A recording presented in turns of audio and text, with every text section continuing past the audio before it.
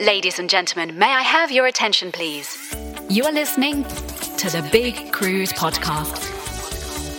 Welcome to the Big Cruise Podcast and welcome to episode 18. Now, whether you've been with us from episode 1 or whether you're a new listener, it's a pleasure to have you join us. The format of the show, if you are a new listener, is we start off every show with a bit of maritime history. We then move into cruise news. Then normally Pete would join us from Clear to talk about a particular destination, and then we flow into a cruise review. And over the last week or so, we've had a lot of people reach out and say they'd like to join the show and do a cruise review. And if that is something that you would like to do, if you've been on a cruise in the last 18 months to 2 years or so and you want to share the experience, you simply head to our website, thebigcruisepodcast.com, click on join the show, and from that page you can either send in a question or you can send in the details of a ship you want to review, and then we'll arrange a time to speak to you over the internet and share your beautiful cruise memories. This week is a little different. Pete from Clear can't join us this week, but we do have our good friend Chris Frame joining us in just a second for all things cruise news. And later in the show, we're going to be joined by Adam, who will review his recent cruise aboard Windstar Cruises, the beautiful Windsurf, as he sailed around the Iberian Peninsula. But without further ado, let's jump straight into the show.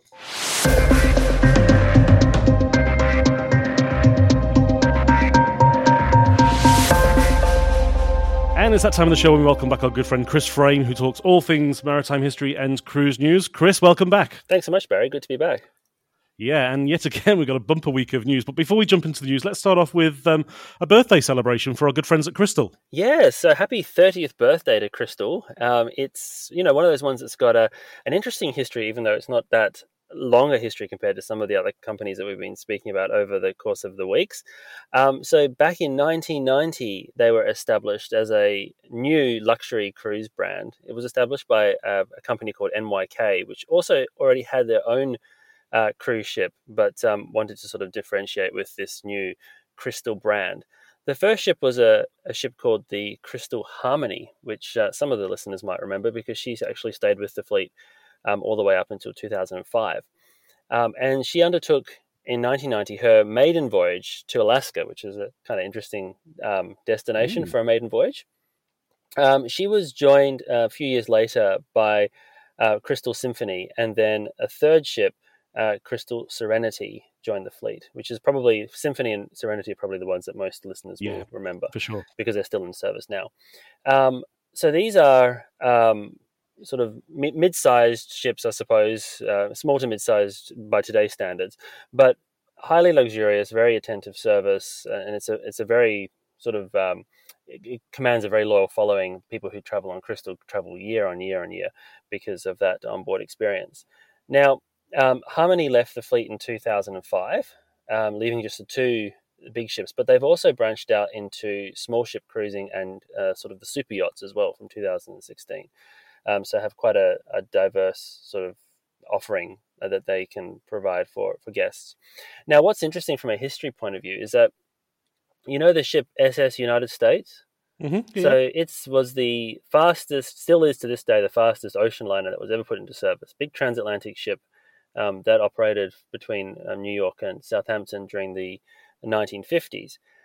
So she was withdrawn from service in 1969 and has been laid up in Philadelphia for decades. But in 2015, Crystal actually looked very seriously at buying the SS United States. I remember this, yeah. Yeah, and they did a feasibility study on how it would potentially be converted, and there was these artist renderings, which you can still find on in their news section of what the ship might look like if it was brought back into service. As it turned out, it wasn't worth it, I suppose. It wasn't a successful venture, and they never did buy the ship. But so a little bit of history there. So for celebrating their 30th birthday, they're doing a few things. They've got this virtual cruise that you can participate in. Crystal at Home is what it's called. But they've also released a special guest curated playlist with music that sort of celebrates both their birthday, but also the onboard ambience and the experience of traveling on Crystal with songs and music that's been selected by the Crystal guests. And that includes tracks such as A Wonderful World, Beyond the Sea, Stardust, Piano Man, some of the things that you might expect to hear whilst you're in one of the shows on board, or perhaps sitting around in one of the bars and lounges on the ship. So a nice little way to celebrate their 30th without having any passengers on board at the moment. Yeah, no, it is. It's a very, very popular brand in that luxury space, and wishing all the team well at Crystal Cruises. Now we're going to head over to the UK briefly now to talk about Saga. They've just floated out ahead of the sea trials. They have. So Spirit of Adventure, which is the second in this new class of ships for Saga. Their existing ship is a Spirit of Discovery, which is a new build and very nice sort of onboard experience, very elegant interior. Both of which were constructed at Meyer Werft in Germany. So this is a 999 passenger ship, just short of 1,000, all balconies, so quite a pleasant onboard experience, with a planned maiden voyage of the 5th of November. Now, when they build these ships in Meyer Werft, they actually build them in enormous sheds that allow, because it's quite cold in the winter months there, so it allows them to be, constructed whilst it's snowing and all that sort of thing. And so there's this, the floating out, I suppose, the ship kind of comes out of the shed, and then these wonderful photographs, which you can see on Saga's social media, of the funnel being craned on board as she's leaving the shed. Oh, okay. Yeah, so because the funnel's too tall for it to fit into the shed. So you can find that it's quite fascinating to see, and it really does sort of signify the completion of the physical structure of the ship, and then she'll have all of the interior work completed and go on her sea trials. Brilliant. Now, Royal Caribbean and the Royal Caribbean Group have been doing some work to make the muster drill a little bit easier. Tell us more. Yeah, I mean, you would know, and every other cruising person, I suppose, would know that different cruise lines have different ways of doing muster. Some of them make you meet in lounges. Some of them make you line up on the decks. In fact, my last... I don't know if it's like this anymore. It's been a while, but my last RCI cruise, we actually had to go out onto the deck and stand underneath the lifeboat and sort of very close with all the other passengers and stuff. That was back on Enchantment of the Seas some years ago. But now they're turning to digital technology to help and have really sort of reinvented the whole process. So this will be something that they'll introduce across Royal Caribbean, Celebrity, and Azamara, the three brands that are part of RCI.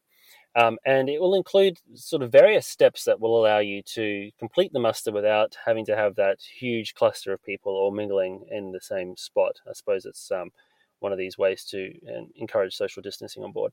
So via either the interactive TV on some of the ships or a mobile app that you can have on your smartphone, you'll be able to undertake a briefing and listen to the safety signal. So usually it's 7 short blasts and then 1 long blast on the bells and whistles. You'll be able to hear that on the app. Then in your own time, within a certain time period, you can visit the assembly station where you'll be able to do a bit of a Q&A with the crew there to make sure you've understood what's going on. And then there will be an announcement by the captain or senior officers where you will hear the real bells and whistles for the general emergency signal. So it's sort of taking it from this big sort of one-off event where everybody in the entire ship is mingling in one spot and allowing you to sort of participate in it over a time period in your own time to, I guess, encourage better flow of passengers and health and safety on board. Yeah, absolutely. The thing that struck me was that this has actually been in the works for about 12 months. It's not something that's come about as a result of COVID. So they've obviously been trying to find a solution to the mass congregation of people for quite some time, which is great. Yeah, because, I mean, after the muster, it takes forever for people to get there, but also afterwards, I mean, everyone's trying to get into the same lifts and use the same stairs and are worried about life jackets trailing on the floor and all sorts of other things. So I guess this sort of brings that muster experience into the 21st century. I think personally there's obviously like great benefit from physically putting the life jacket on and checking it all out, but you should really be doing that yourself anyway, because at the end of the day, if there's an emergency, it's you that needs to know what's going on. So this allows you to do that and not have to take up such a huge chunk of your embarkation day with that mass congregation. Yeah, absolutely. Now, we've spoken about Ponanta a bit over the past couple of weeks, but they've got another announcement this week. They've headed back to the Arctic. They are. So, yes, they're going to be resuming their luxury cruising to the Arctic. And so this is 5 itineraries that are now available between August and September. So, kind of cramming it in the next 2 months.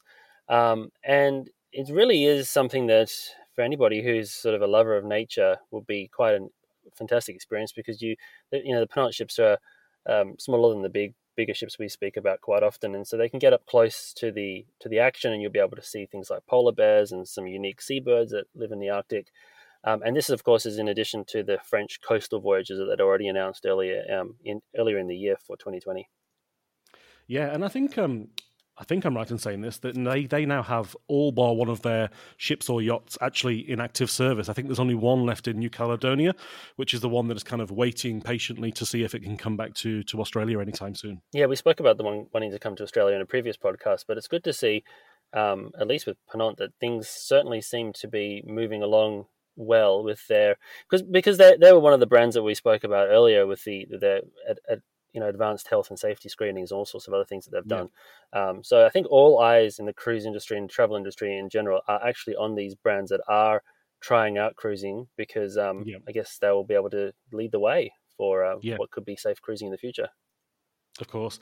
Now, Norwegian Cruise Lines did extend their pause this week, and in that they also extended their peace of mind guarantee. Yes, they have now. So they've extended it. Anybody who makes a booking by the 31st of August will be able to have the flexibility to cancel their voyage 15 days prior to the cruise. So just over 2 weeks prior to your voyage, which is quite a lot more flexible than what it was in the pre-COVID era. And I believe that covers Norwegian Cruise Lines, Oceania, and also Regents as well. Heading back to the UK briefly, we've also got news from Fred Olsen. We do. So Fred Olsen is looking far ahead now. They actually have announced a voyage for Balmoral, which is one of their 4 ships. Well, actually, they're just about to get 6 ships with the 2 Holland America ships moving across. But Balmoral's 2023 itinerary has kicked off. This will also see a Northern American voyage where you'll be able to depart Southampton and over 34 nights will take in a number of ports and locations in North America, which coincides with the autumn months in Canada. So it'll have highlights including visiting Halifax, St. John's. You'll also be able to visit the Cape Cod Canal, and it actually goes all the way to the Delaware Canal, which is, I believe, in the United States. So quite an interesting itinerary. And they're saying that if you book this cruise by September of 2020, so you'll have a couple of years of excitement waiting ahead of you, but they'll also give you £300 British worth of onboard credit. So trying to attract some attention there, but again, like really looking forward into what should be the post-coronavirus sort of era with 2023 cruises being announced. Yeah, as you say, great news. Now, Scenic, a good, strong Australian brand, they've extended a pause for certain parts of the world and also their luxury Eclipse ship.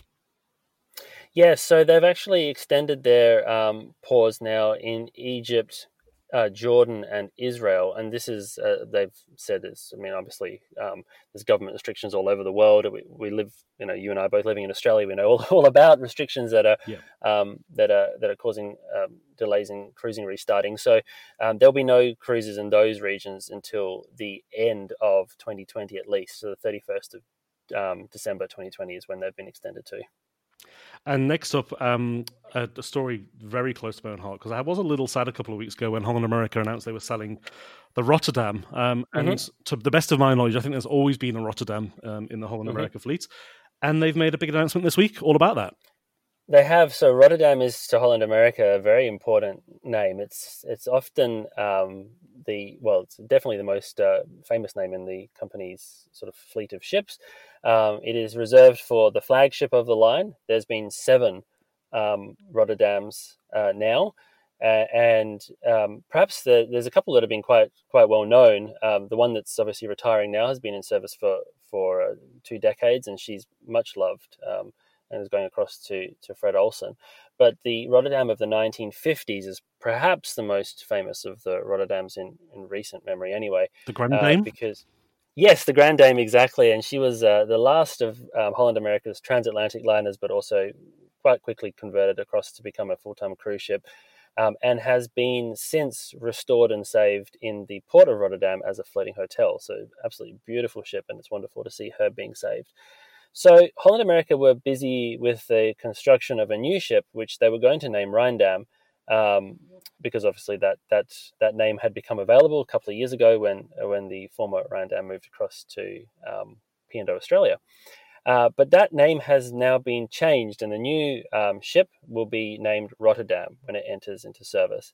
And so this will allow it to become the new flagship of the fleet, and will allow that tradition of having Rotterdam as the lead ship in the fleet to continue on throughout the 21st century. Yeah, let's hope that they do the christening for the Rotterdam in Rotterdam next to the Grand Dame. I know. I would hope so too. Although I must say, I guess I'm a bit biased because the old one's an ocean liner, and she's so beautiful that she might actually steal the show. So perhaps they'll keep her away. But it would be lovely if they did that. That would be such a nice way to sort of see the handover from one to the other.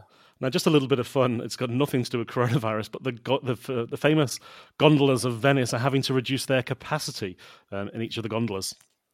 Yeah, look, the funny thing about this, I've seen this one pop up on some of the travel forums as well. It's interesting because there's so much stuff that's coming out at the moment. It's due to COVID, and you see Venice gondolas have been reduced, so their capacity was maximum of 6, and now it's going to go down to 5. And I think originally people jumped to the conclusion that this is again part of the social distancing, but it actually apparently is due to the weight of the passengers, which is causing strain for the boatmen due to, I suppose, over time, and people are potentially getting a little bit heavier, and that's causing some dramas for the boatmen. So I guess it must be the union or the authority that looks after that has made the decision to reduce that capacity from 6 down to 5 to help alleviate that strain.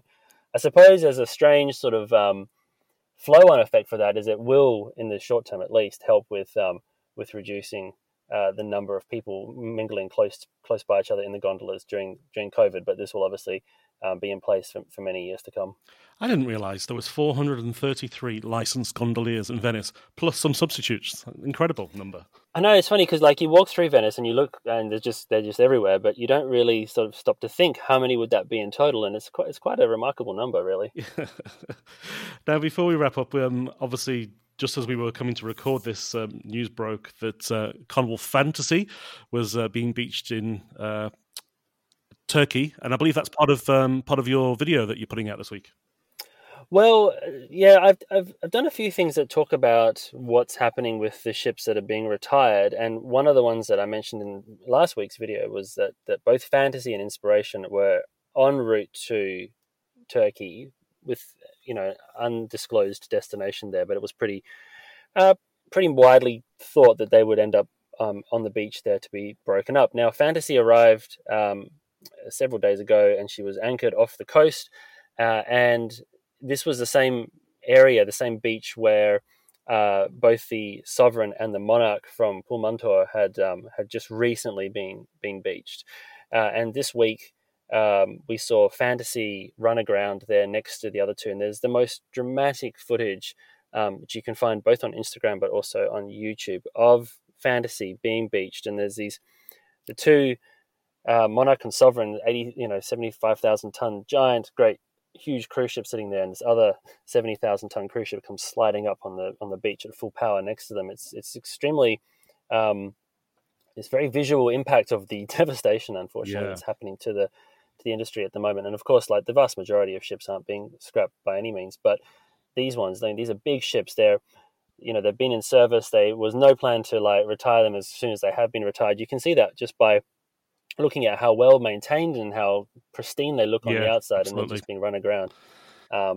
So this week's video, though, Barry, is actually a little bit more positive because it's actually looking at, with all that doom and gloom, but there's actually some shipping lines that are restarting, as we've mentioned before, and it's looking at what those cruise lines are doing and how cruising is basically back in a very limited capacity in some markets. So something to be a little bit more positive going into the weekend. Great. Well, I'll always put the link in the show notes for people to find if they can't find you themselves. Thank you. Just to mention, if anybody does have a cruising question or a cruising maritime history question for Chris, you're more than welcome to send them through. Just jump onto the website, thebigcruisepodcast.com. Click on Join the Show and send through your question, and we'll do our best to answer it in the upcoming episodes. But for now, Chris, thanks very much for your time, mate. We'll speak to you next week. Thank you very much. This podcast is not possible without the help of our good friends at cruisefinder.com.au. They have more than 30,000 different cruises live on their website, many with live availability and pricing, but most importantly, each and every call, chat and email is answered here in Australia by Australian Clear accredited cruise specialists. So when you're looking for your next cruise, please consider the team at cruisefinder.com.au.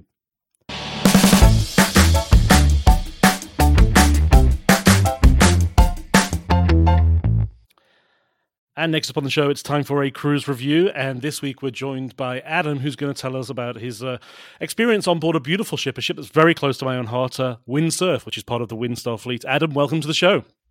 Hi, Barry. Good to be here. Thanks for having us. Oh, no, my pleasure, absolutely. So before we jump in to talking about the ship, let's get your thoughts on why you chose this cruise, who went on the cruise, and how you got to wherever this ship was based. Well, this was a very special cruise for our family. It was a milestone for my birthday. Now, I'm not going to tell you exactly what that was, but we chose this ship and we left it rather late to book. And obviously, there was lots of options. We were heading to Europe because we've got some family over there. And we chose this one because it was intimate, small ship exploring the Spanish coast. And it just sounded absolutely amazing. And I needed a rest. I wanted to actually, sometimes I just want to sit down and have a book and sit beside a pool. And sometimes I want to explore. We did some research and Windstar and the ships that they had, and Windsurf is not full on in activities and had that sort of country club feel from what I was told, and I'd never experienced that, so I was quite interested in having a look at it. So it's only about 300 people on board, so that's probably a perfect number. And my wife and two sons are now aged about 19 and 14, and we're a little concerned about perhaps there might not be enough activities for them, but rest assured the ports and everything more than made up for that. So we flew into Madrid, spent some time to see some family there, and then I love trains as well and ships, and we caught the overnight sleeper train from Madrid to Lisbon, and we spent a night and 2 days in Lisbon, which was way too short. We should have stayed there for at least 3 nights, and Lisbon is now one of my favourite cities. I can't believe I hadn't been there prior to that. Yeah, it's a great spot, isn't it? Oh, beautiful. And exploring that city, the food, the culture, the affordability was phenomenal as well. And the beauty of a small ship such as the Windsurf is they parked it downtown. So it was very easy to get to. Yeah, no, absolutely. In fact, all of Portugal's got a lot to offer, and I think it will become more and more popular as people look for that little bit of extra value. Now, when you obviously embarking a small ship is very different to embarking a big ship, but just explain the process. Was it pretty easy to get from curbside onto the ship, and how was the check-in process? Check-in process was rather easy. It was, as with a small number of people, check-in opens. It's probably open for about 5 or 6 hours. People come in, making their way in. We got there around 12 o'clock. Obviously, we want to get on board and have some lunch, of course. But dropping off luggage, 30 minutes from curb to cabin. Quite easy. Brilliant. Yeah. And what were your first impressions of the ship as you walk up the gangway? It was small. It was like, okay. Well, the interesting thing about Windsurf, it's also a sailing ship. So you look at it and go, wow. You don't see this very often. So you're having a look at that, and I felt that it was private, elegant but casual, easy to navigate, easy to get around. We probably walked around the ship in the first 20 minutes. It was a classic feel with a bit of brass and wood, but not old and dated, if you know what I mean. Sort of thing. It was. I felt comfortable. I felt at ease as soon as I walked on board. It wasn't in your face. It wasn't glitz and all that sort of glamour, but it was reassuring. It was nice. Yeah, I like to think it feels like that. One of your best friends has just won the lottery and they're shouting you a holiday, and because you really quickly get to know everybody, not only the crew but all of the passengers, it just has a really nice, as you say, intimate feel there. It is. Sorry, go on.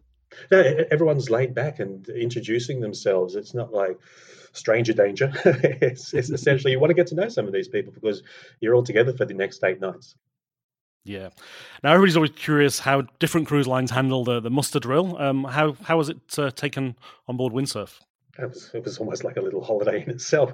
You grab in this circumstance, you had to grab your life jackets from the cabin, and you walked up, and there were about 3 muster stations. And ours was the lovely back deck pool, where we just sat on the edge of the pool. Some people had a drink, which maybe they shouldn't have. And then we just listened to what was going on whilst viewing the docks and the city side of Lisbon at the same time. So perfect setting. It was over and done within 15 minutes. Brilliant. Before we talk about Sail Away, let's have a little chat about the cabin. Explain what cabin you had booked and kind of the look, the feel, the facilities, USB sockets, etc. And of course, we'll get to that all-important bathroom question towards the end.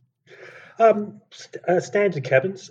Basically, the cabins, I believe, are the same on outside cabins. I didn't see very many balconies.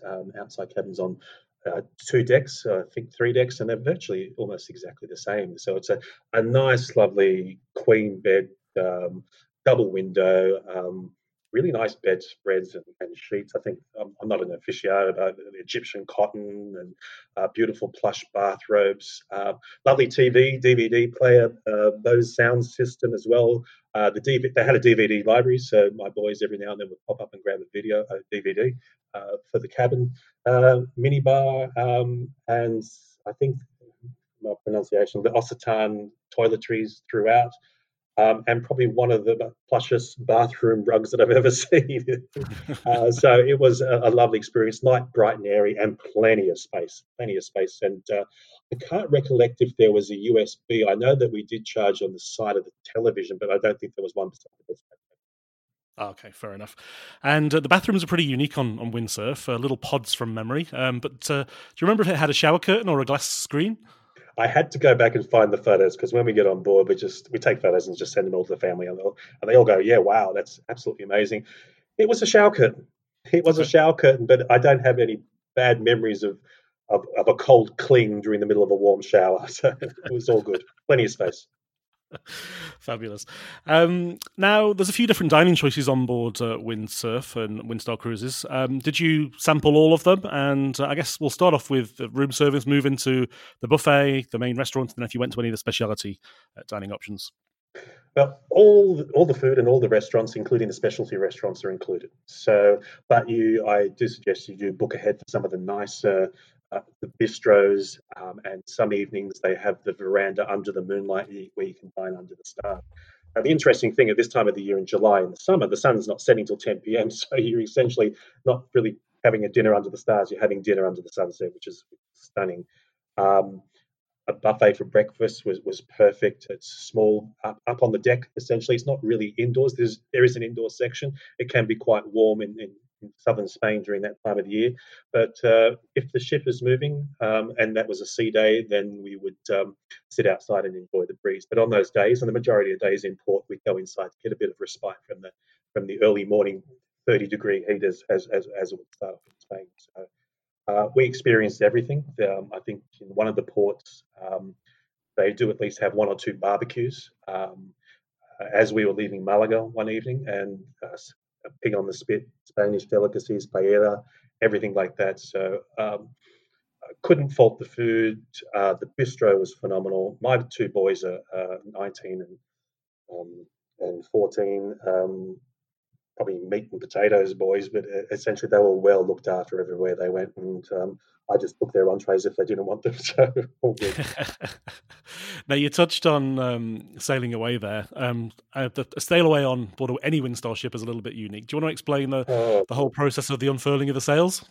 Oh, mate, it just gave me goosebumps again, because the song that they play is 1492, The Conquest of Paradise. And as you're sailing out, and we did this out of a few ports, they've mowed it out until it's safe and the wind picks up, and then the 7 sails slowly start unfurling whilst this song plays across the whole ship.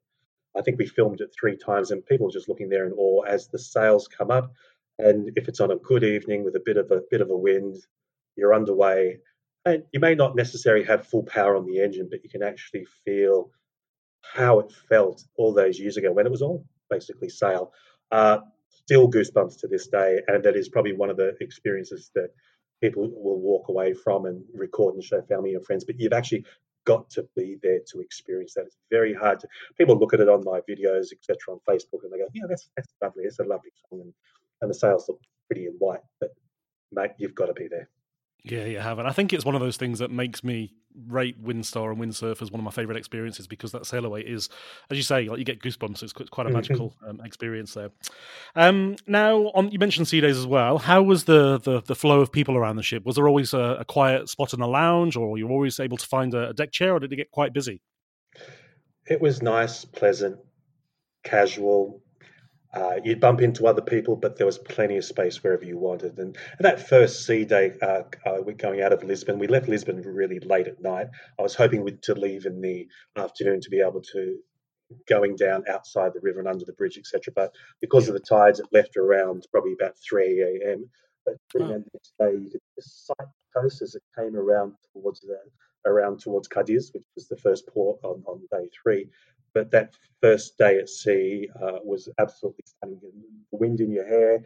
You've got to be careful in the sun, of course. It's 30, 35 degrees, and you're outdoors. It's a very small pool, but it was well frequented, but not overly crowded.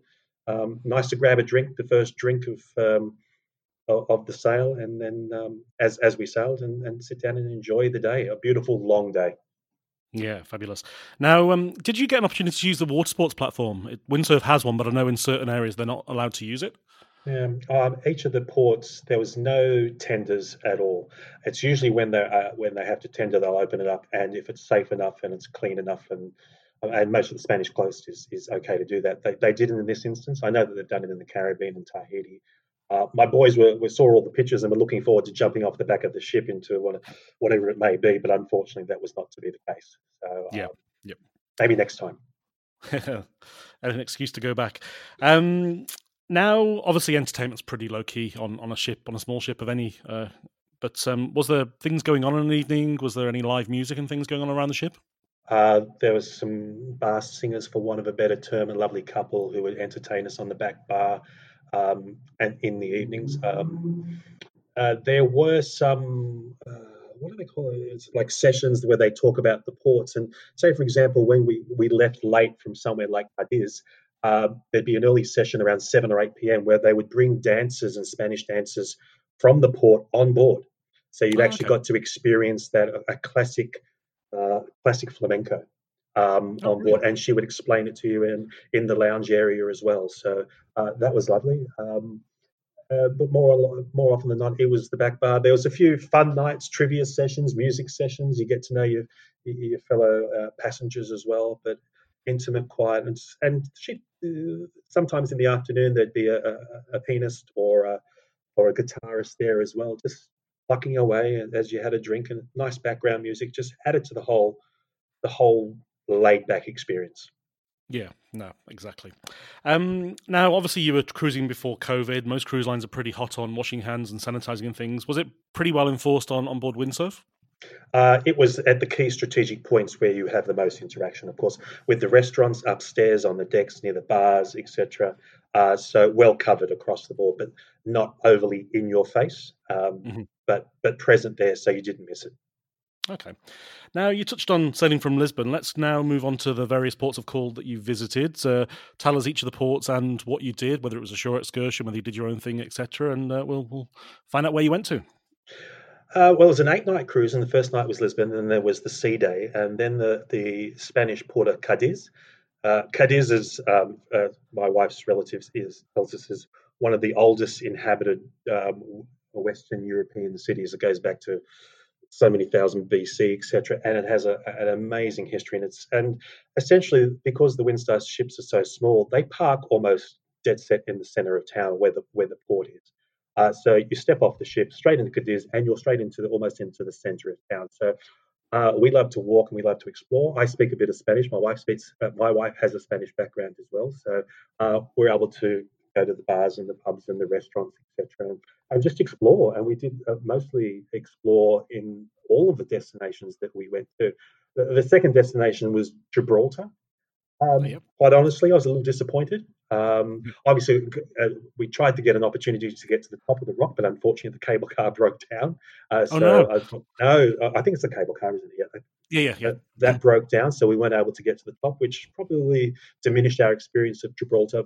Beyond that, it was a Sunday and everything was closed. So we Right. just Yeah. walked around town. I took a picture in a typical English pub and then got back on the ship and we just put ourselves on board. But beyond that, one of our favourite cities of Malaga, parked downtown there as well, just exploring the city. We'd been there about 3 years before for my wife's sister's wedding. And then we spent some time. I found an Arabian hammam to get a nice massage as well. there's a bit of a history there. The next city after that was Almeria, um, which is probably, if I don't know if people are familiar with it, is where they filmed a lot of the spaghetti westerns. They filmed a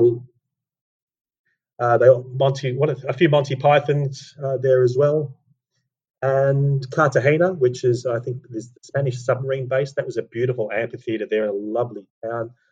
The second last port was Palma de Mallorca. It goes without saying that's a lovely town to walk around. And all these other towns, we didn't do any official shore excursions.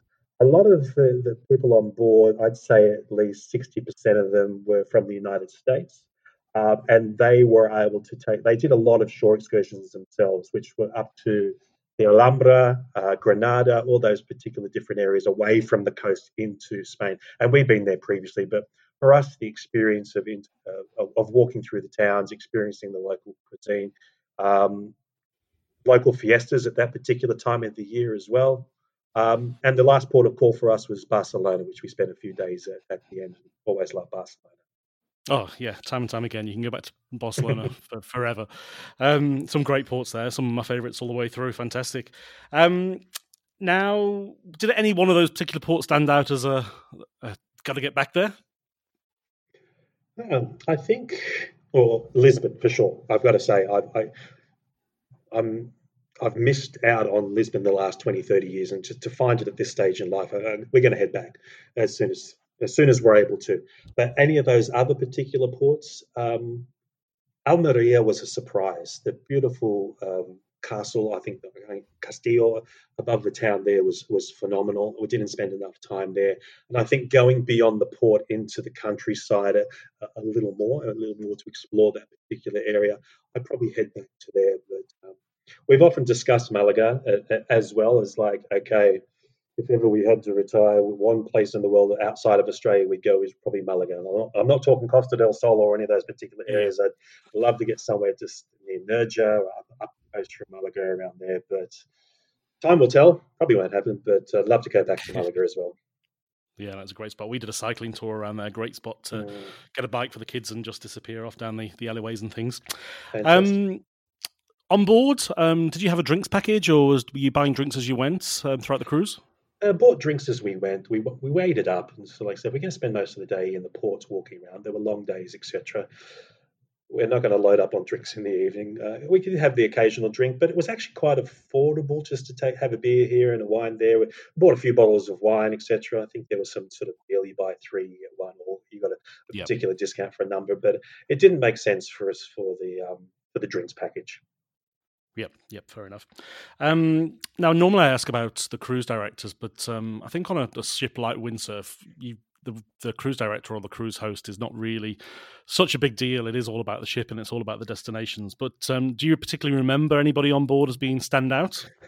I went through my photos. I racked my brains. I can't even remember. There probably was a cruise director. He probably made the announcements, and I probably listened in very intently, but I probably couldn't call him out in the lineup. So, Curiously, did you get to go to the bridge at all? Because Windsor obviously has the open bridge policy. Yes, we did. Love that. Especially one of those, I think, after we pulled out of Malaga and the wind came up a little bit and the sails were up, we just took a walk out and knocked on the door, came into the bridge, and we spent about half an hour to 45 minutes with the officer on watch. I have a chat with him about what was going on. I know it's their duty, but they love speaking to people and they love sharing that information, the history. The guy's probably been asked the same question 50 times during the cruise, but it was lovely to hear from him, and he was amicable, and he loved sharing that information with us. And it's great to be up there just looking at all the gadgets and wondering what they all do. So such a unique ship that they're probably extremely proud to show it off and talk about it to anybody who's able to. Absolutely, I would too as well. Now, Windstar and Windsurf are very different. Do you think they appeal to a particular market or anybody that maybe it wouldn't be suitable for? Kids under 10, kids under 12. There's no kids' activities. My boys, as I mentioned, were 14 and 19. The 14-year-old found a few extended families that were on board. Of the 250 people on board, there were probably about 20 kids, and they all got on. There were a few younger kids, but they were part of a larger family union. My 19-year-old got along with a few of the 18, 19, 20-year-olds from those family groups as well. So I'd probably give it a miss for kids' activities. It's for those people who want to get intimate with a destination, intimate with a coastline. It's not necessarily about visiting as many countries as you possibly can in 7 days. It's about really going intense and exploring a certain area. So perhaps if you've done your big cruises, you've done your 5 countries in 7 days, and you'd really love to see a bit more of Spain or Italy or Greece, and I know that we've looked at their Greece options as well. It's a great opportunity. I didn't see, for want of a better term, the elderly on board. It is quite an active ship, and it is a small ship, a lot of stairs. There's a small elevator, but I don't think I used it once, or I didn't see anyone use it once. There's only about 3 or 4 decks. So if you're active, and in those areas where there are water sports, if you like that sort of thing, then that's great for you as well. So extended families, older teen families, etc., where the kids can entertain themselves or friendly with other kids as well. It's a great opportunity.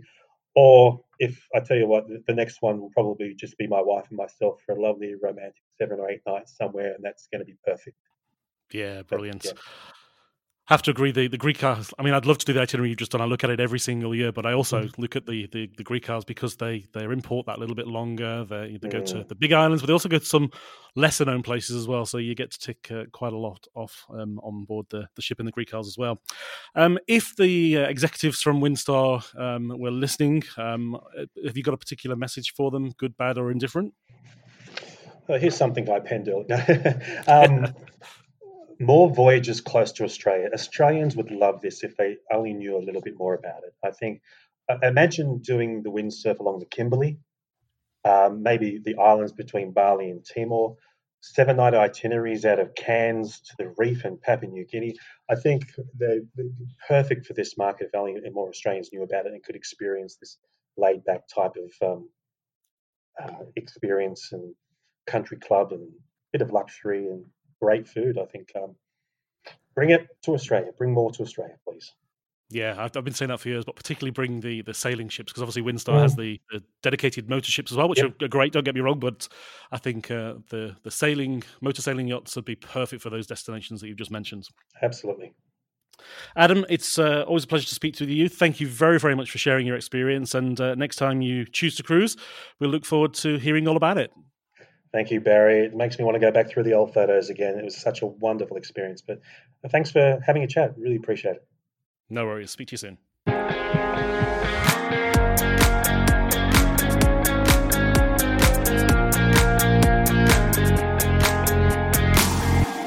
When you're packing for your next cruise, maybe consider a new pair of handmade sandals to go. Evokas are handmade in Spain and sold with love here in Australia by sandalsandsunsets.com.au. You'll find all the details in the show notes below.